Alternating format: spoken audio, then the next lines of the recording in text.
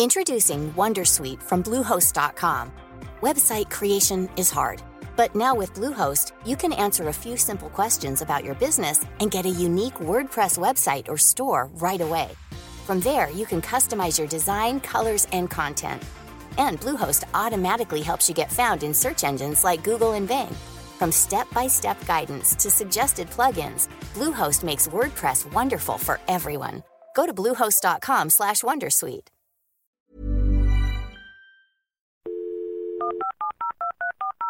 This podcast is a Royfield Brown production.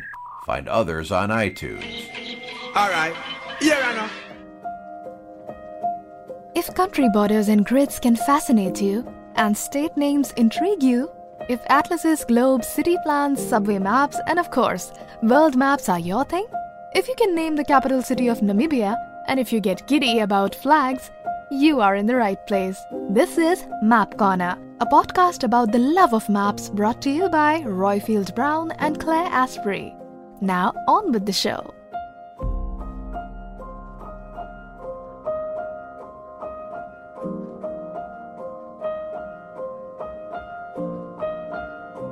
Hello and welcome to Map Corner. I'm Royfield Brown, who is in the UK. Say where it says here.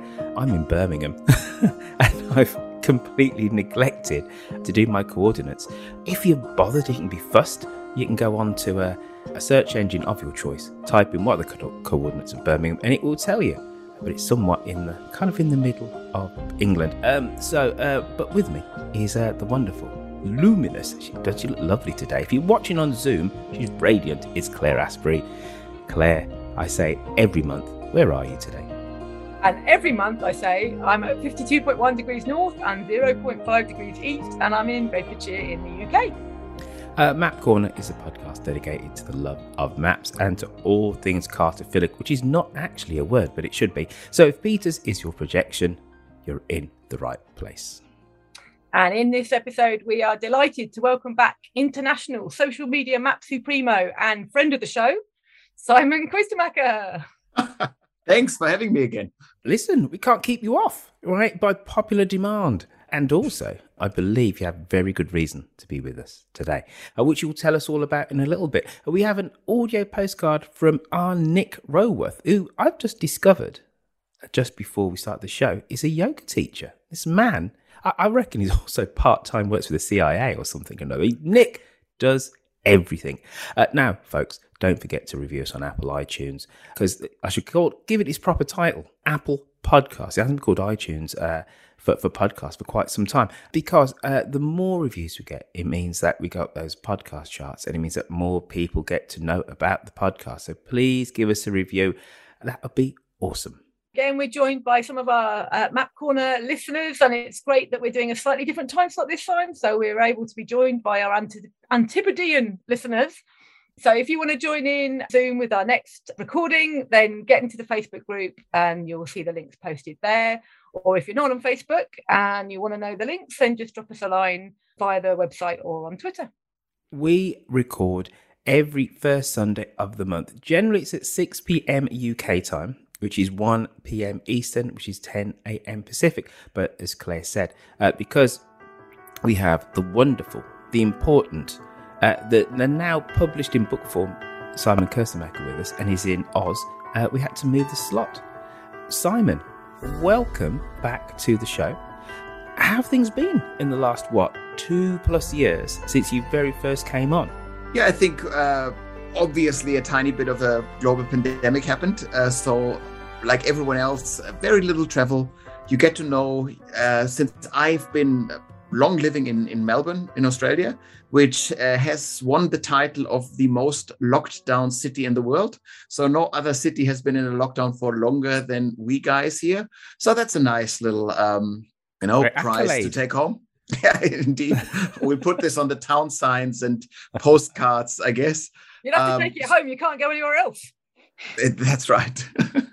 And so we really got to get to know our local neighborhood really well. But that said, like the whole world, we of course switched to Zoom, and I did lots of presentations on my demographic research stuff online all the time, which is good fun. And by now that Australia is finally open again, and I have work, travel, things lined up. I'm a bit freaked out by the idea of leaving the house for work, but it's now back on the cards. Are you kind of freaked out about leaving the house because there's a young Kuestenmacher now? I guess that's the sad part about it. Is usually when I do a presentation, it really takes an hour if I do an hour's worth of presentation. But now I have to travel throughout the country for an hour's worth of presentation. And so I miss time with my 1.5-year-old, which is just a shame, because in the whole working from home environment, you can completely maximize family time. Since I don't commute, I get to chat with the little fella a lot, which is good fun. And for example, our company completely killed the office. That's always, people discuss in Australia an awful lot. When should people go back to the office? We don't. We said we'll meet once a month in a cafe. That's our policy, which we can do as a five-headed global powerhouse of demographic research. And I hope you're starting young Kuestenmacher on maps at a very early age. Forget letters, maps. Starting with maps, Simon, please tell us that you start as you mean to go on with raising your little son. I'm trying to see. I think it's downstairs. I did, of course, buy a book called Map Projections for Babies. That was I could that one on the show. Yeah, I could resist. I saw it online and I had to buy it right away. And silly me, I only bought one copy, so he has the copy now. I know you've got your own book now, which I am lucky to have a copy of, and it's a very beautiful thing itself. It's called Random Maps, the world in over 100 unusual maps. And I mean, you are posting interesting maps multiple times a day. So my first question is, how on earth did you whittle it down to the ones that you picked for the book? Yeah, so for the last 5 years, I've been posting about 7 or 8 maps per day. You can do the maths, never missed a day. That's many, many thousands of maps. I can't count that much. And so that was quite the task to pick the favorites. At first, I went through this and went like, okay, what were my favorite maps? And then you realize, okay, so I did really enjoy a lot of animated stuff, which of course isn't suited for a book. And then some of the maps, it's a bit tricky to get a copyright for.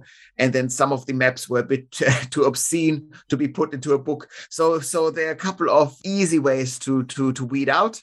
And then it's a matter of getting the rights. And so I did collect, I think about 300 maps were in the pre-selection.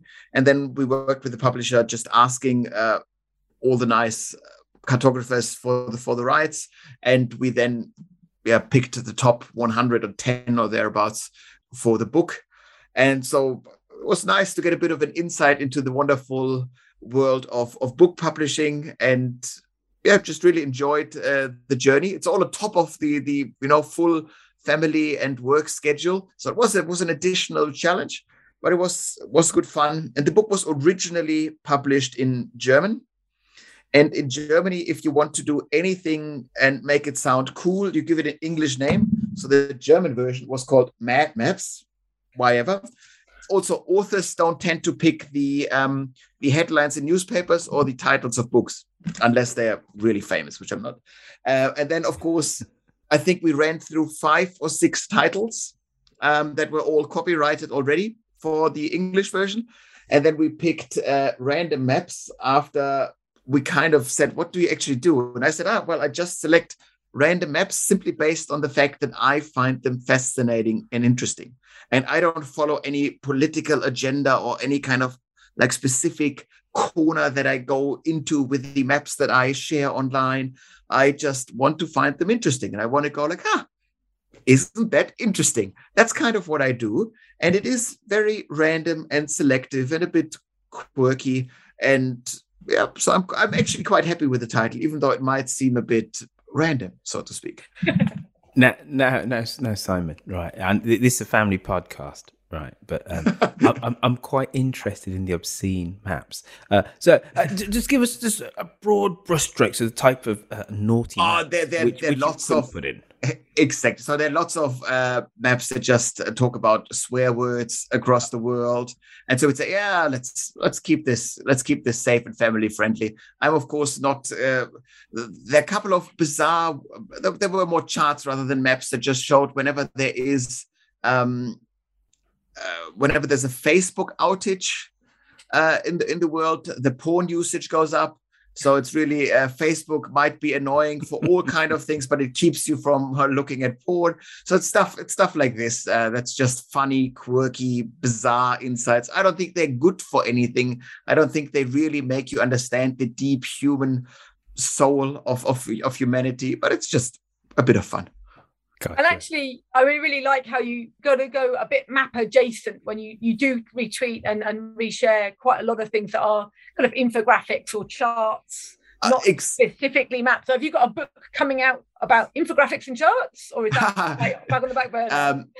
I do work on another book. I'm not this is all, we're all friends here. On a children's book. Not about map projections, but there is a children's mappy book coming that I'm involved in. So that's fun, just a fun little side project once again. Yeah. So that is happening in the background. That'll still be a year away, I guess. But then we can have the kids version of this podcast again. So you've been like a bit of a magpie on social media for years. That's the reason why you were our very first guest, because you're known on Twitter and on Facebook for linking to great and interesting maps.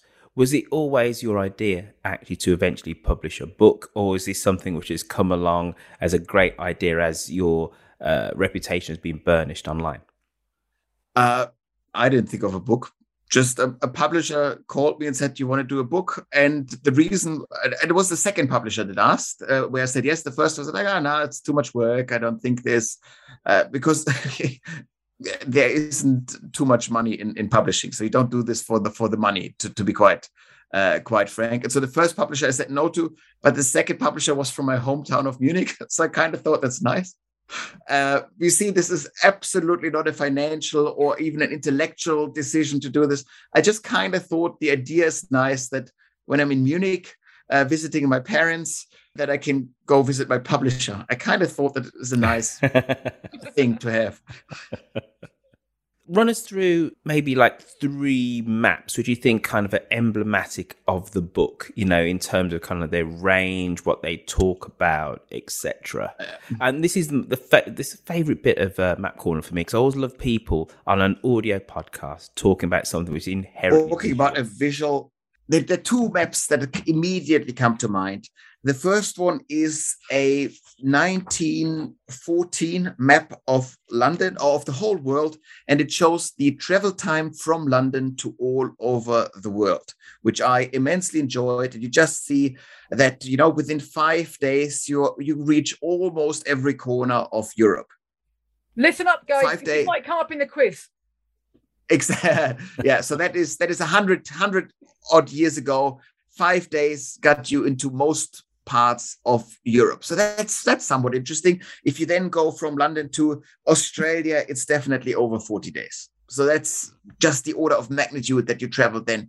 And then a company called Rome to Rio, who are also based in Melbourne, or of all places where I'm based, they did a updated version of this for 2016, which in a very cute way, reimagined the vintage style of the map, and then updated it with today's travel times. And of course, most travel times here rely on super fast rail connections, if it's more locally, and on airplanes that weren't around in 1914. And all of a sudden you see that the most unreachable corners of the globe can be reached within 36 hours. So within less than 2 days, you can be teleporting yourself, if you will, to anywhere in the world. And I think this is just such a wonderful way of remembering how the world has changed.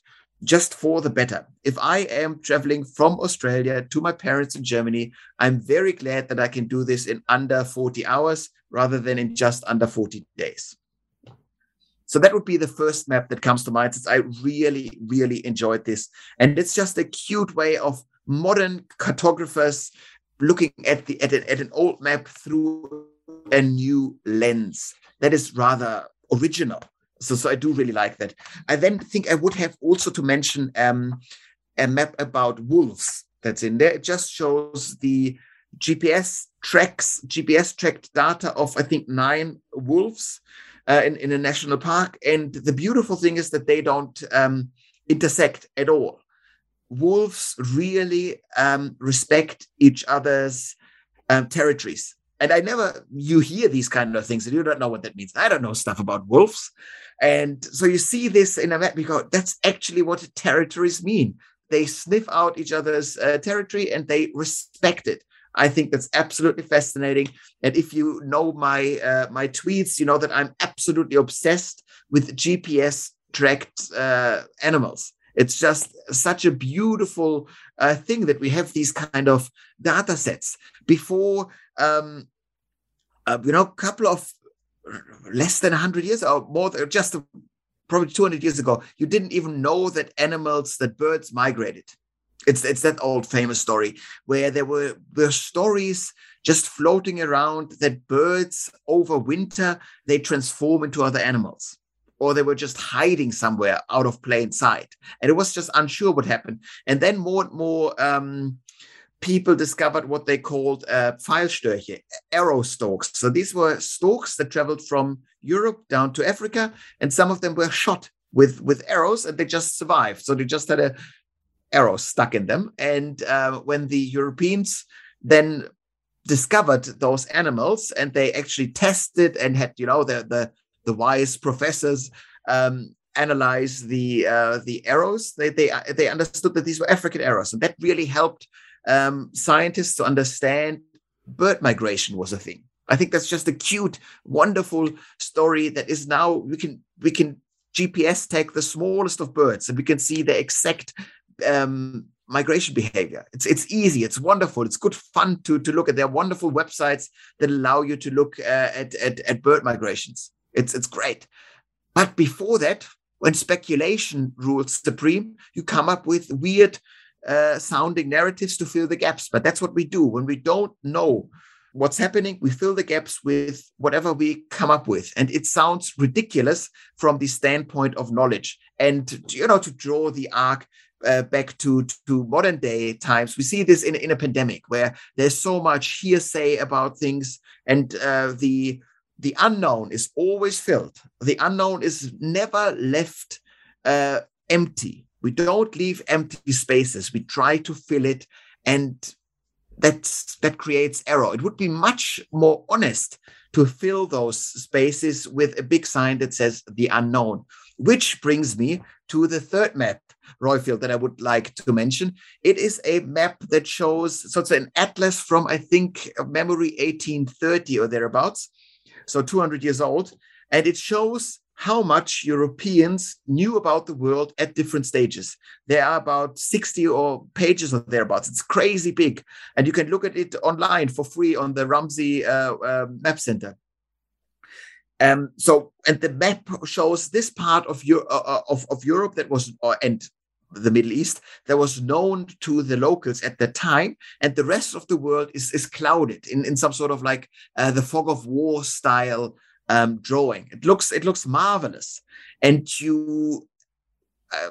I'm amazed by this because the cartographer was bold enough to show the unknown, to actually emphasize the unknown in each of those maps, and it gives you a great sense of, okay, there was a limited worldview at the time, but whatever is visible on the map, that is the whole world for them. Therefore, America was the new world when it was finally discovered from a European perspective.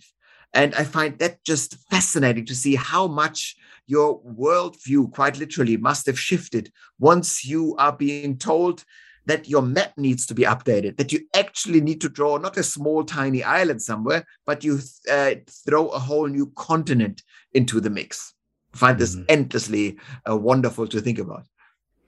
There's one of the books which really stayed with me in my kind of like mid and late childhood is a thing called Muir's Historical Atlas, and it's the geopolitical changing of borders all throughout human history.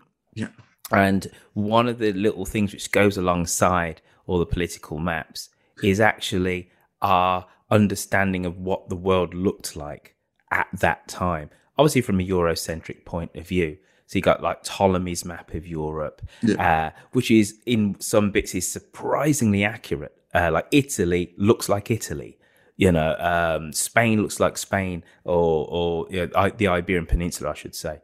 And then in the Middle Ages, and it just atomizes, and it's weird, and people make things up, and then from like the 1500s, it gets more accurate again and again. And I as a little kid, I used to go backwards and forwards looking at those sections of that book. However, right now, Simon, we're on a strict schedule today, right? Because we've very obviously you take pride of place, sir, as being our very first map corner interviewee, but we have somebody else at 6 o'clock, and so basically what it means is, right, I'm running this on rails today, and this is an apt little metaphor for me to say Nick Roworth. Now, Nick Roworth did such an epic audio postcard that we had to divide it into two.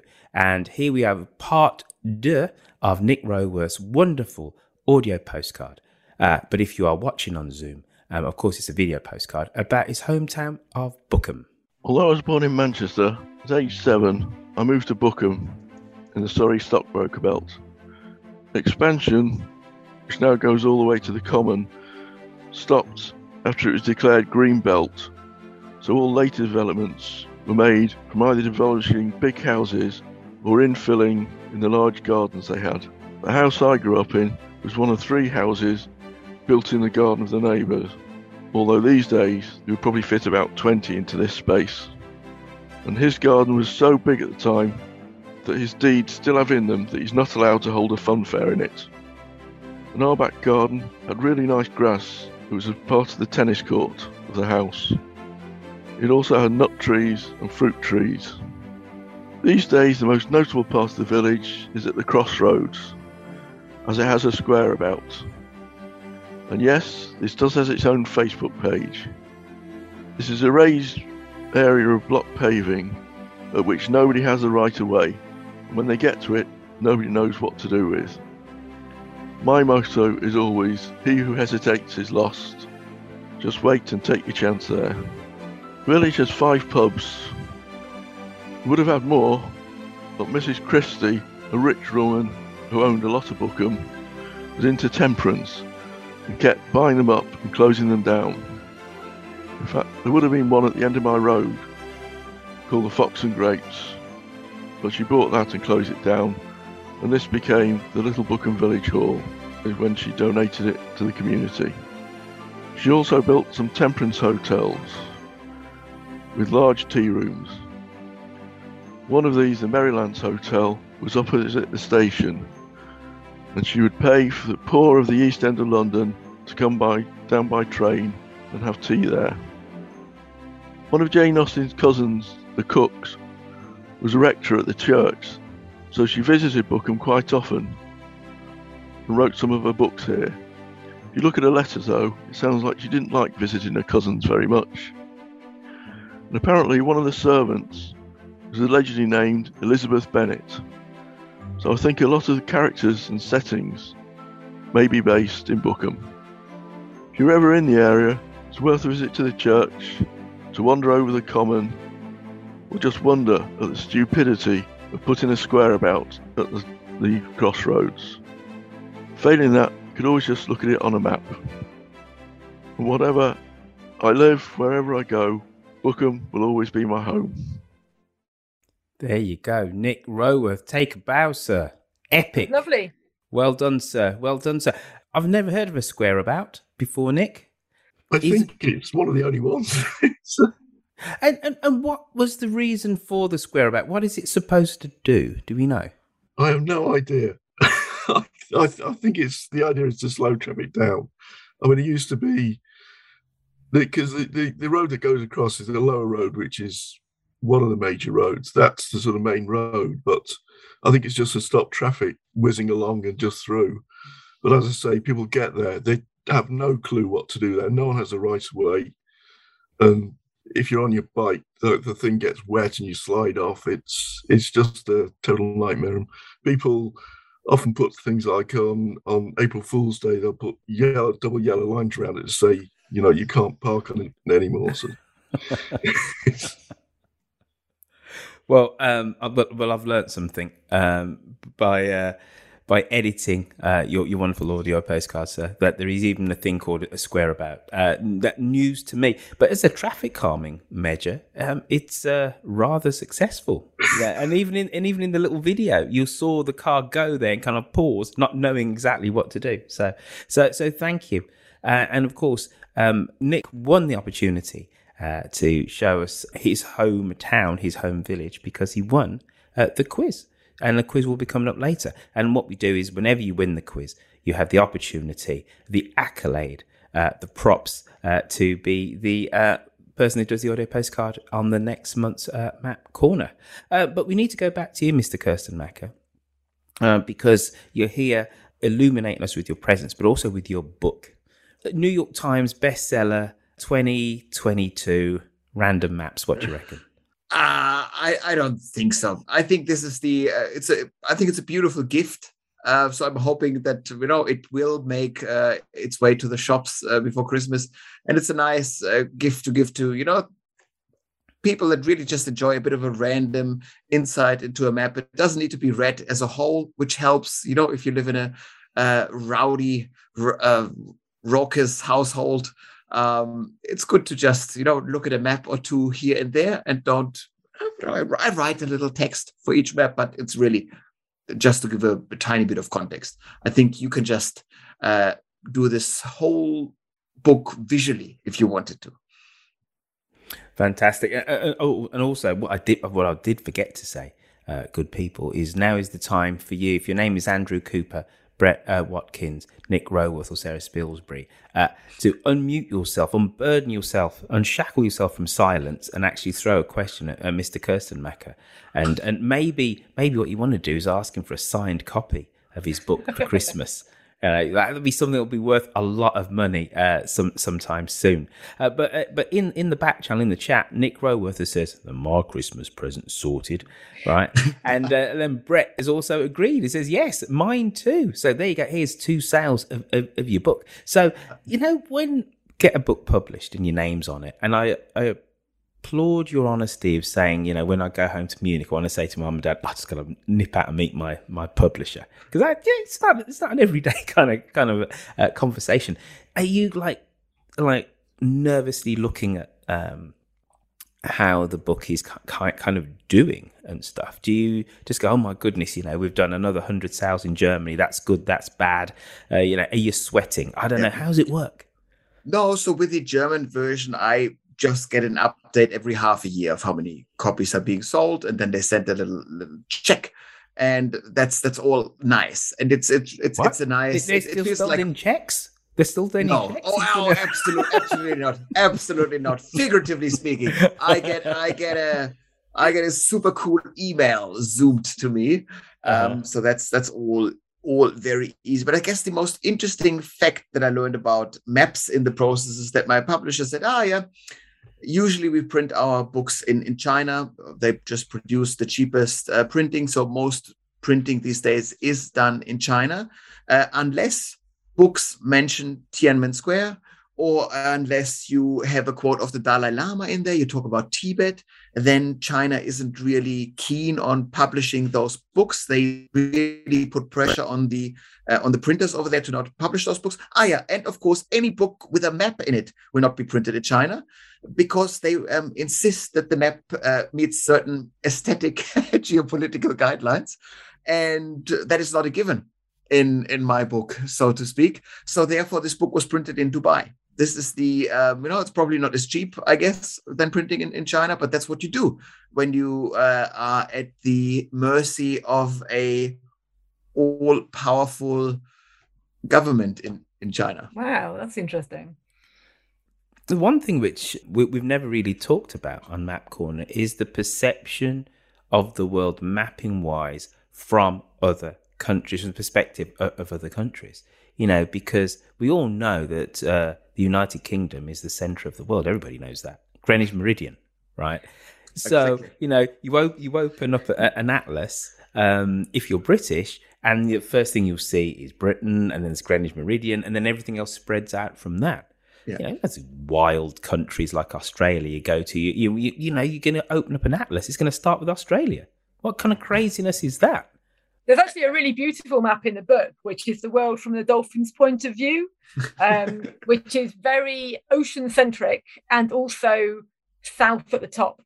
And it's just I really love it because apart from the fact it's very pretty because it's a lovely colour, but it does force you to think about the world in a completely different way. And I think that's one of the great things when you look at maps is to look at maps from a different perspective. Wonderful example, Claire. I wanted to actually quote just that map because it's such a fun, light-hearted, quirky approach to look at the world from a different perspective. We've all seen upside down maps where that are facing south rather than north, and you need to orient yourself at first, or if you've seen a different projection, you need to quickly orient yourself, and so on. But the dolphin map is it's just a joke. How would a dolphin cartographer draw a world map? And so, of course, they are concerned about the bathymetry, or however you pronounce this in English, of the oceans. So that's in there.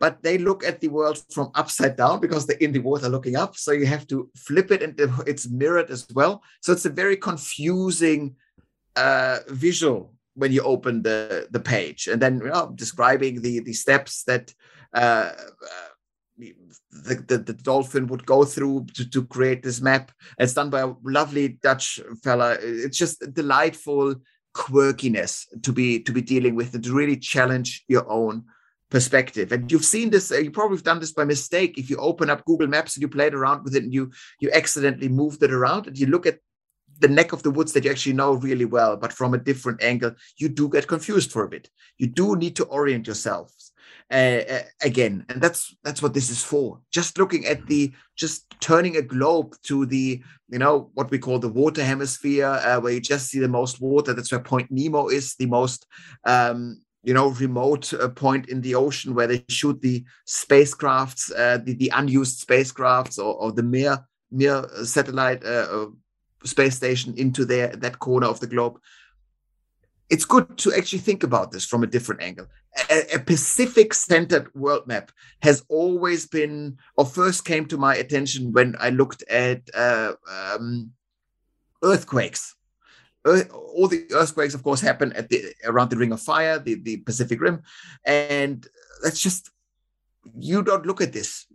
I don't look at the world this way. And Simon Winchester wrote a wonderful book about the Pacific, also wrote a wonderful book about the Atlantic. But it's just the idea of actually viewing the Pacific at the center of the world then allows you to draw the connection between Japan and the American West Coast, which, if you look at the stock standard world map, is very far from each other, and so you don't think about them. But of course, there is a direct link, and of course, there is a certain Pacificness to all the places that share access to the Pacific, which is with the stock standard maps that we look at that are centered somewhere around Europe, a bit, you forget about this.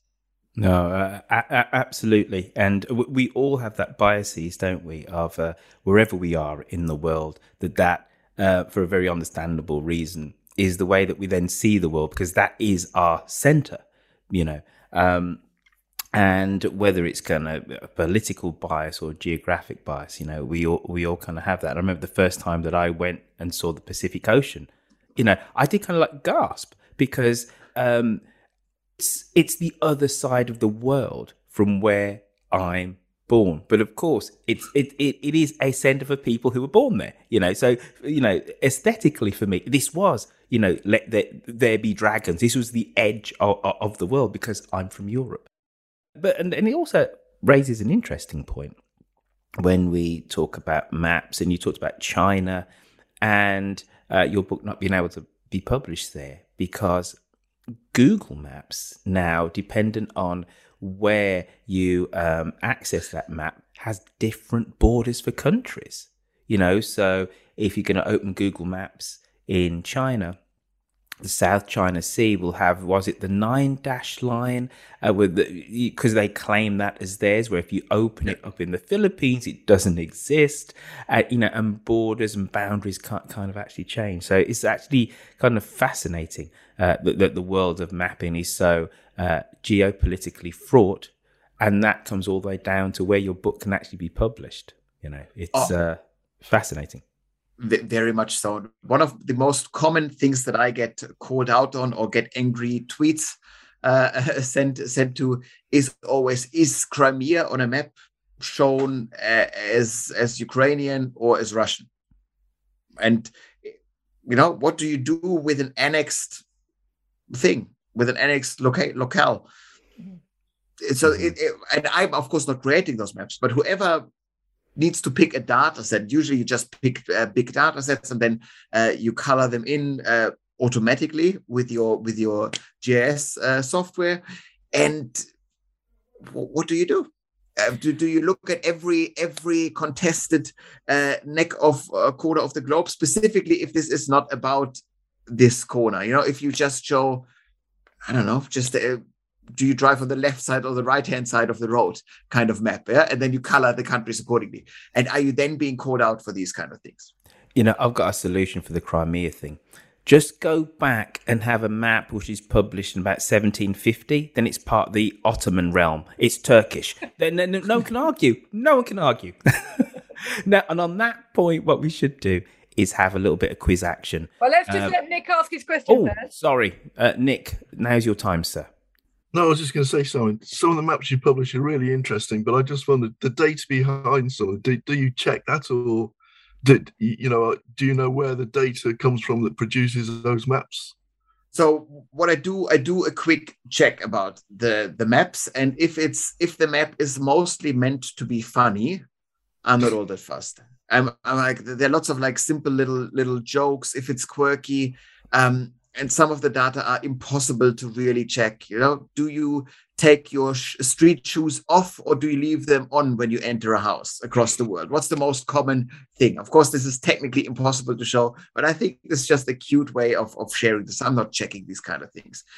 When I'm sharing something like a map about global GDP, for example, I'm looking that the source is at least mentioned. I'm not going back for every map and, then pull the raw data and see whether it's the actual right GDP measure that they selected.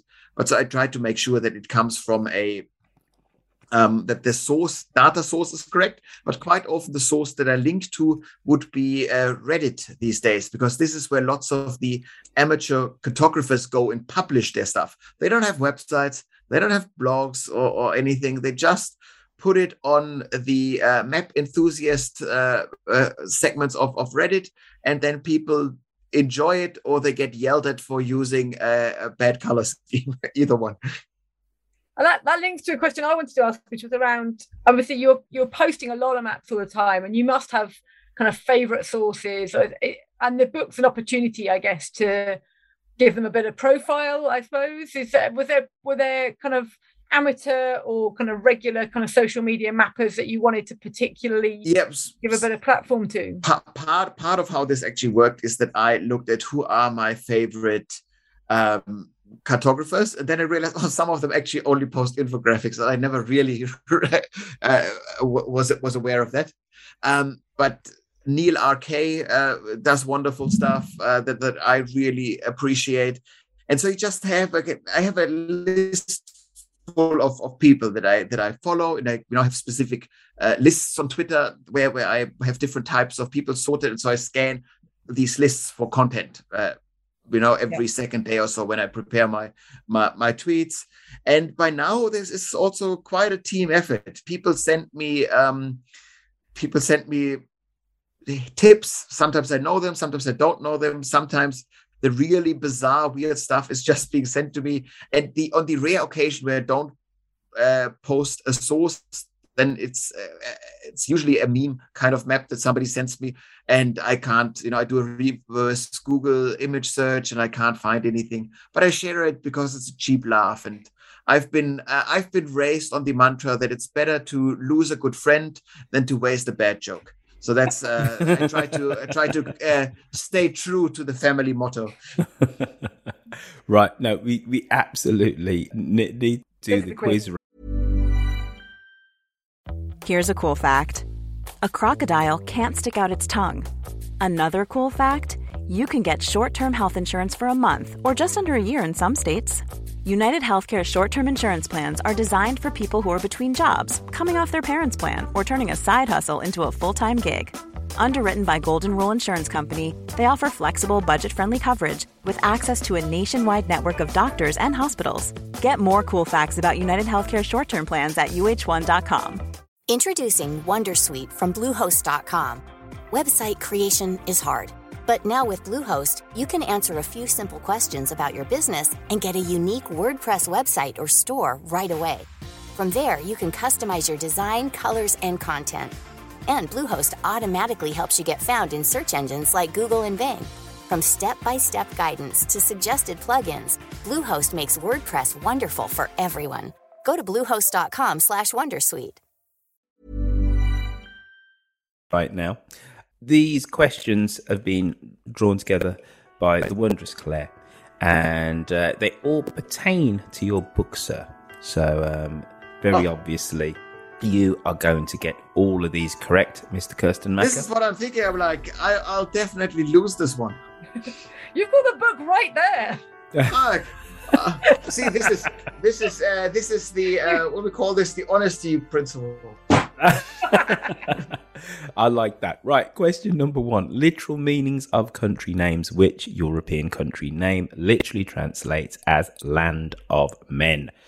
Literal meanings of country names. Which European country's name literally means land of men? Is it A, Poland, B, Serbia, or C, Spain, España? Question number 2. Do we write this down? This is me. Oh yes. Sorry. Yes. Get paper and pen out. Sorry. All right, now question number 2. Literal meanings of country names again. Which European country's name literally translates as Eastern Realm? If you're a German speaker, you can probably work this one out. Right? It's is it A, Ukraine, B, Greece, or C, Austria? Which European country's name literally translates as Eastern Realm? Is it A, Ukraine, B, Greece, or C, Austria? Question number 3. Venomous species. Which country has the most reported venomous species? Is it A, Mexico, B, Brazil, C, Australia? Which country has the most reported venomous species? Is it Mexico, where the Grand Prix is happening this weekend? Is it B, Brazil? Or is it C, Australia, the adopted home of one Simon Kuestenmacher? Question number 4. The Antipodes world map. Which of these pairs of countries has territory immediately opposite on the globe? This is hard, right, Claire? Because all of these sounded quite plausible. Well, I did have a globe to try and make it sound vaguely plausible, because no one was going to believe, I don't know, Belgium and Spain. Yeah. Right. Is it A, Australia and China?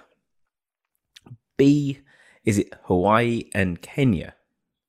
Or is it C, Nicaragua and Sri Lanka? Right, so folks, this is the Antipodean world map. Which of these pairs of countries has territory immediately opposite on the globe? Argentina and China, Hawaii and Kenya, or is it C, Nicaragua and Sri Lanka? Question number 5, language difficulty. Now, I'm somebody who infamously cannot learn any foreign languages. I've tried French, terrible. German, forget about it. Italian, pathetic. Right, so I think all languages are difficult. But according to the US Government Foreign Service Institute, there are some languages which are harder to learn than others. Now, which is the hardest of these European languages for diplomats to learn? Is it A, Russian, B, Turkish, or C, Finnish? According to the US Government Foreign Service Institute, which is the hardest of these European languages for diplomats to learn? A, Russian, B, Turkish, C, Finnish. French kissing. When greeting people in France, which of the following locations would involve the most number of kisses? A, Lyon. This is a great map. A, Lyon, which is a beautiful city, actually. B, Montpellier, or C, Nantes. So, which location in France you get the most kisses? Is it in Lyon, B, Montpellier, or C, Nantes? Involvement in the Korean War. This is an excellent question. Which side did India support in the Korean War? Was it A, North Korea, B, South Korea, or C, both? Involvement in the Korean War. Question number 7. Which side did India support in the Korean War? Did India go for North Korea, supporting the communists? Was it B, South Korea, the capitalists and the Americans? Or C, did they hedge their bets and go for both? Last question. The last executions in Europe. When was the guillotine last used to chop someone's head off for being bad? Did it happen in France? Where? Sorry, yeah. Oh, where? Did it happen in France? Did it happen in Switzerland? Or C, did it happen in Sweden? So, when was the guillotine last used for an execution in Europe? Did it happen in France? Was it Switzerland? Or was it in Sweden? There you go, folks. There is your quiz questions. Now, Claire, we need to do some bits and bobs. Right, so we build up tension. Sure. There's a slow drum roll happening where people go, oh my goodness, what are the answers to these fiendish questions? So, Claire, do you think? Okay, so do a quick social media roundup because I'm doing 2 today, so I'm going to split it out. And on Twitter, and again, content warning because we're a family show, but this is not an especially family show friendly element. Had a great map posted to Twitter through Magic at Mungo's with retweeting Tweetoelectology, which is another one of these maps which is around language and linguistics. And it's a map showing the prevalence of the use of the phrase fuck off to mean big, as in a fuck off big car. So anyway, what was interesting was this map didn't just show the use of that phrase, but the way that it was framed within the sentence. So in a bit like when we have descriptive adjectives and there's an order for those, at what point in the descriptive adjectives did the phrase come? So I totally recommend that. See that on Twitter on the hashtag Map Corner. So that's quite fun. And there's a few things there on the Twitter hashtag Map Corner. And on the Facebook page, the one I really wanted to mention was the big discussion that happened across the Facebook group around national animals. Where we sort of posted a map around sort of national animals. We had a big discussion about what the national animals should be, where they are animals which don't really appear in the nation to which has adopted them as their national animal. And that was quite a lot of fun to see the chat. The other thing is Ken McDonald, friend of the show, regular attendee, posted a map that was a crowdsourced map where people had seen rats in Paris. Again, an animal theme there. So that's about sort of naming and shaming where people have seen rats. But I mean, there's all these things about, you're only so many meters from a rat in London, isn't there? So I'm sure that's true for other major cities as well. But if you don't want to know where all the rats are being seen in Paris, there's a map for that because, there's a map for everything. So there's a couple of things from the Facebook page. Wait a minute, wasn't Ratatouille, the movie Ratatouille, wasn't that set in Paris? It was set in Paris. So, maybe there are rats in the kitchens as well. Hey, what are you going to do? There's a rat in the kitchen. I knew you'd do that. Rats can get to quite a size. I was wandering down Valencia Street in San Francisco, minding my own business, and this rat, it was the size of a cat. I couldn't believe it. Broad daylight, just decided to go out and have a stroll. I was pretty petrified. Pretty petrified. They can be pretty big, and those tails are long. Just saying. Anyway, moving on. What else you got to give us, Claire? Or do you want my map fact of the episode? Yes, please. I love this bit of the show. Go on. Okay, so obviously, while we're recording, COP26 is going on. So there's been quite a lot of map content recently around the impacts of climate change, and in fact, there is some good stuff in the book, Simon's book as well, around that. But one that spoke to me particularly was there's a Climate Central have issued a map of coastal risks. So you can see where all the places I was looking in the UK, which are a metre or less from sea level, whatever we mean by sea level these days. And here we're in Bedford, where I live. It's about as far from the seaside as you can get in the UK. It would take 2.5 hours to get to a beach from Bedford, and that's about as far as you'll be anywhere in the UK from the edge of the country. But I noticed that with a metre's worth of sea level rise, I'd be well less than an hour from the edge of the world, because most of Cambridgeshire and Lincolnshire would be underwater, and so that puts me much closer to a beach in those circumstances, although I'm obviously not condoning the inundation of large swathes of the eastern side of the UK. So, puts me closer to the coast, but would be a very bad thing for, quite important areas of the country. And of course, a very interesting ecosystem around the Fens, which was originally reclaimed from the sea. Well, exactly. It's the reason why it's so flat. Also, you said, important bits of the country. Is the Fens really that important? Lincolnshire, Norfolk. Can't we do without them, really? Come on now. Not that important. Right, quiz question time. Right now, Nick Roworth, you're probably like flexing your brain. They go, oh, I've got this. Though my money's on Brett this month. I think Brett's going to ace this, aren't you, Brett? Right, and of course, Sarah Spilsbury's always a dark horse when it comes to the quiz. Right now, question number: literal meanings of country names. Which European country's name literally translates of the land of men? And Mr. Kuestenmacher, the answer is... I'm hoping Poland. I'm pretty sure it's not Spain. Oh dear. Oh dear. And so Claire? it begins. It is, according to your map, Simon, it's Serbia. I'm sure that's right. People of the fields is Poland. The land of many rabbits is Spain. I did know Spain. Right.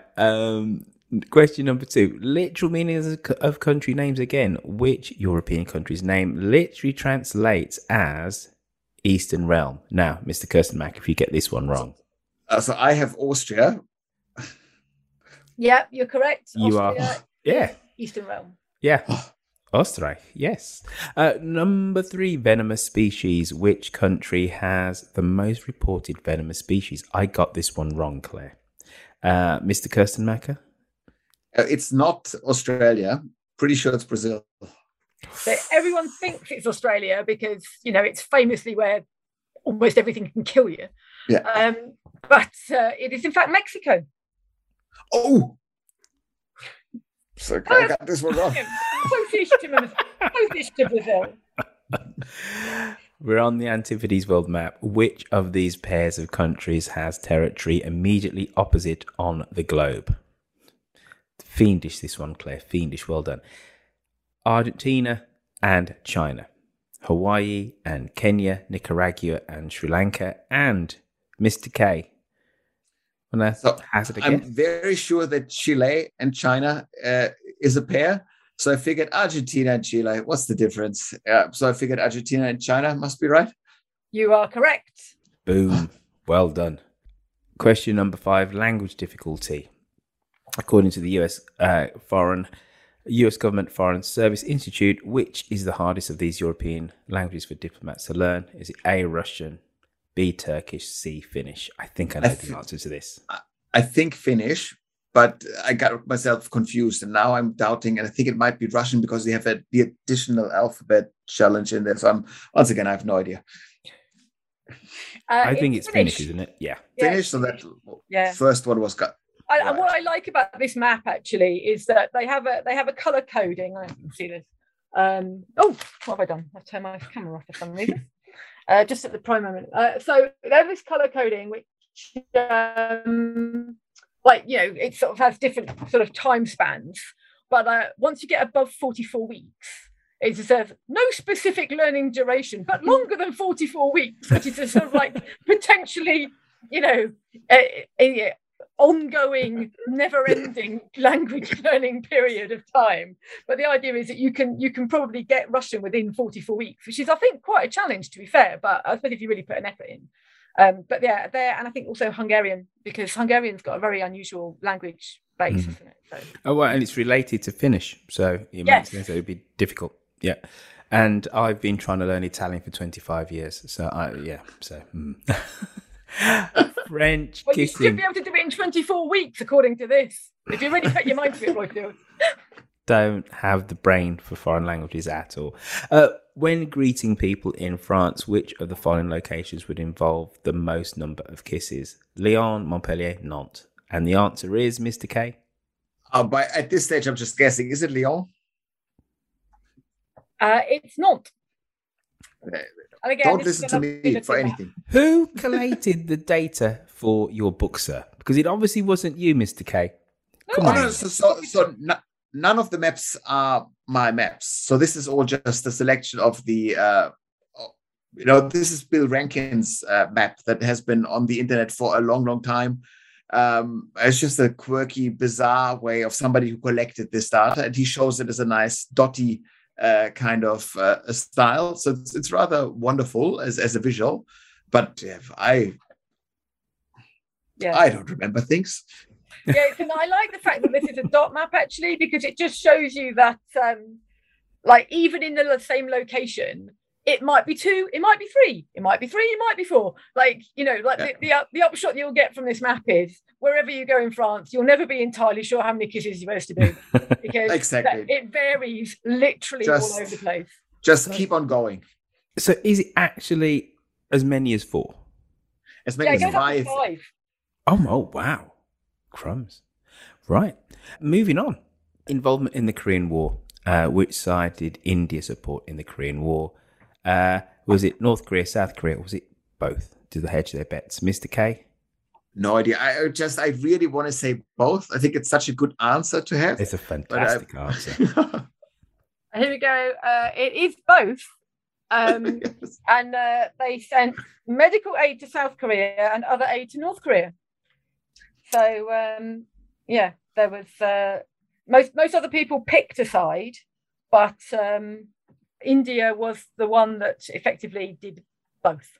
Yeah, just wanted both teams to have fun kind of approach. Where was the guillotine last used for an execution in Europe? A, France, B, Switzerland, C, Sweden, and the answer is Mr. K. I want to say definitely not France. So I just picked Switzerland because what do I know? I forgot about it. Okay, so this is going to surprise people. They've all used the guillotine for executions. And the last one in Sweden was 1910. And the last one in Switzerland was 1940. And the last one in France was 1977. Wowza. So that's really quite recent. Yeah, it is extremely recent. And it's kind of interesting when the guillotine was brought in, it was seen as a humane way of killing people, because it's quick and efficient and fast as opposed to hanging people, where lots of hangings went wrong, didn't they? People, they're like still alive for about 10 minutes, like kicking and screaming, whereas this was seen as a humane way of getting rid of people. I learned that recently at a podcast of Mike Duncan's, where he plugged your interview with him as well. So I recently thought about you when I heard the term guillotine anyways. I don't know how to take that, but thank you. It's an interesting compliment. Right, folks. So you had some total of 8 answers to give. Anybody get all 8? Feel free to unmute. Shaking your head there, Brett. Right. 7. Okay. Right. Now, bated breath, did anybody get 6 correct? Wow, Claire, these were fiendish. Oh, yeah. It's a lot easier with a book in front of you. I'll give you that. How about 5? Sarah Spilsbury. Whoa! Go Sandwell, go Smethwick. How you doing? How you doing? Which ones did you get wrong, Sarah? I think number 3, that was the one about the deadly creatures, wasn't it? Yeah. What was 6? Difficult to languages. No, Yes. no, French kissing. Yeah, that one I got wrong, and the final one about the guillotine. Gotcha. Well, I must admit, I would have got... Though I actually knew that the guillotine was still used in France until the 70s, I would have said Switzerland. I just thought it's so obviously cannot be France. It's one of those trick ones. Whatever. I'm sure it was still used, and that's, as you say, it's so recent. Yeah. But this raises the question, has it been one of the original guillotines, or when was the last guillotine produced? Who built the last guillotine of France? Yeah, what's the working life of a guillotine? I don't know. Wow. I tell you, right, there was an experiment done in about the 1910s, early 1900s, to see when somebody was guillotined, how long were they still actually conscious? And it was over a minute.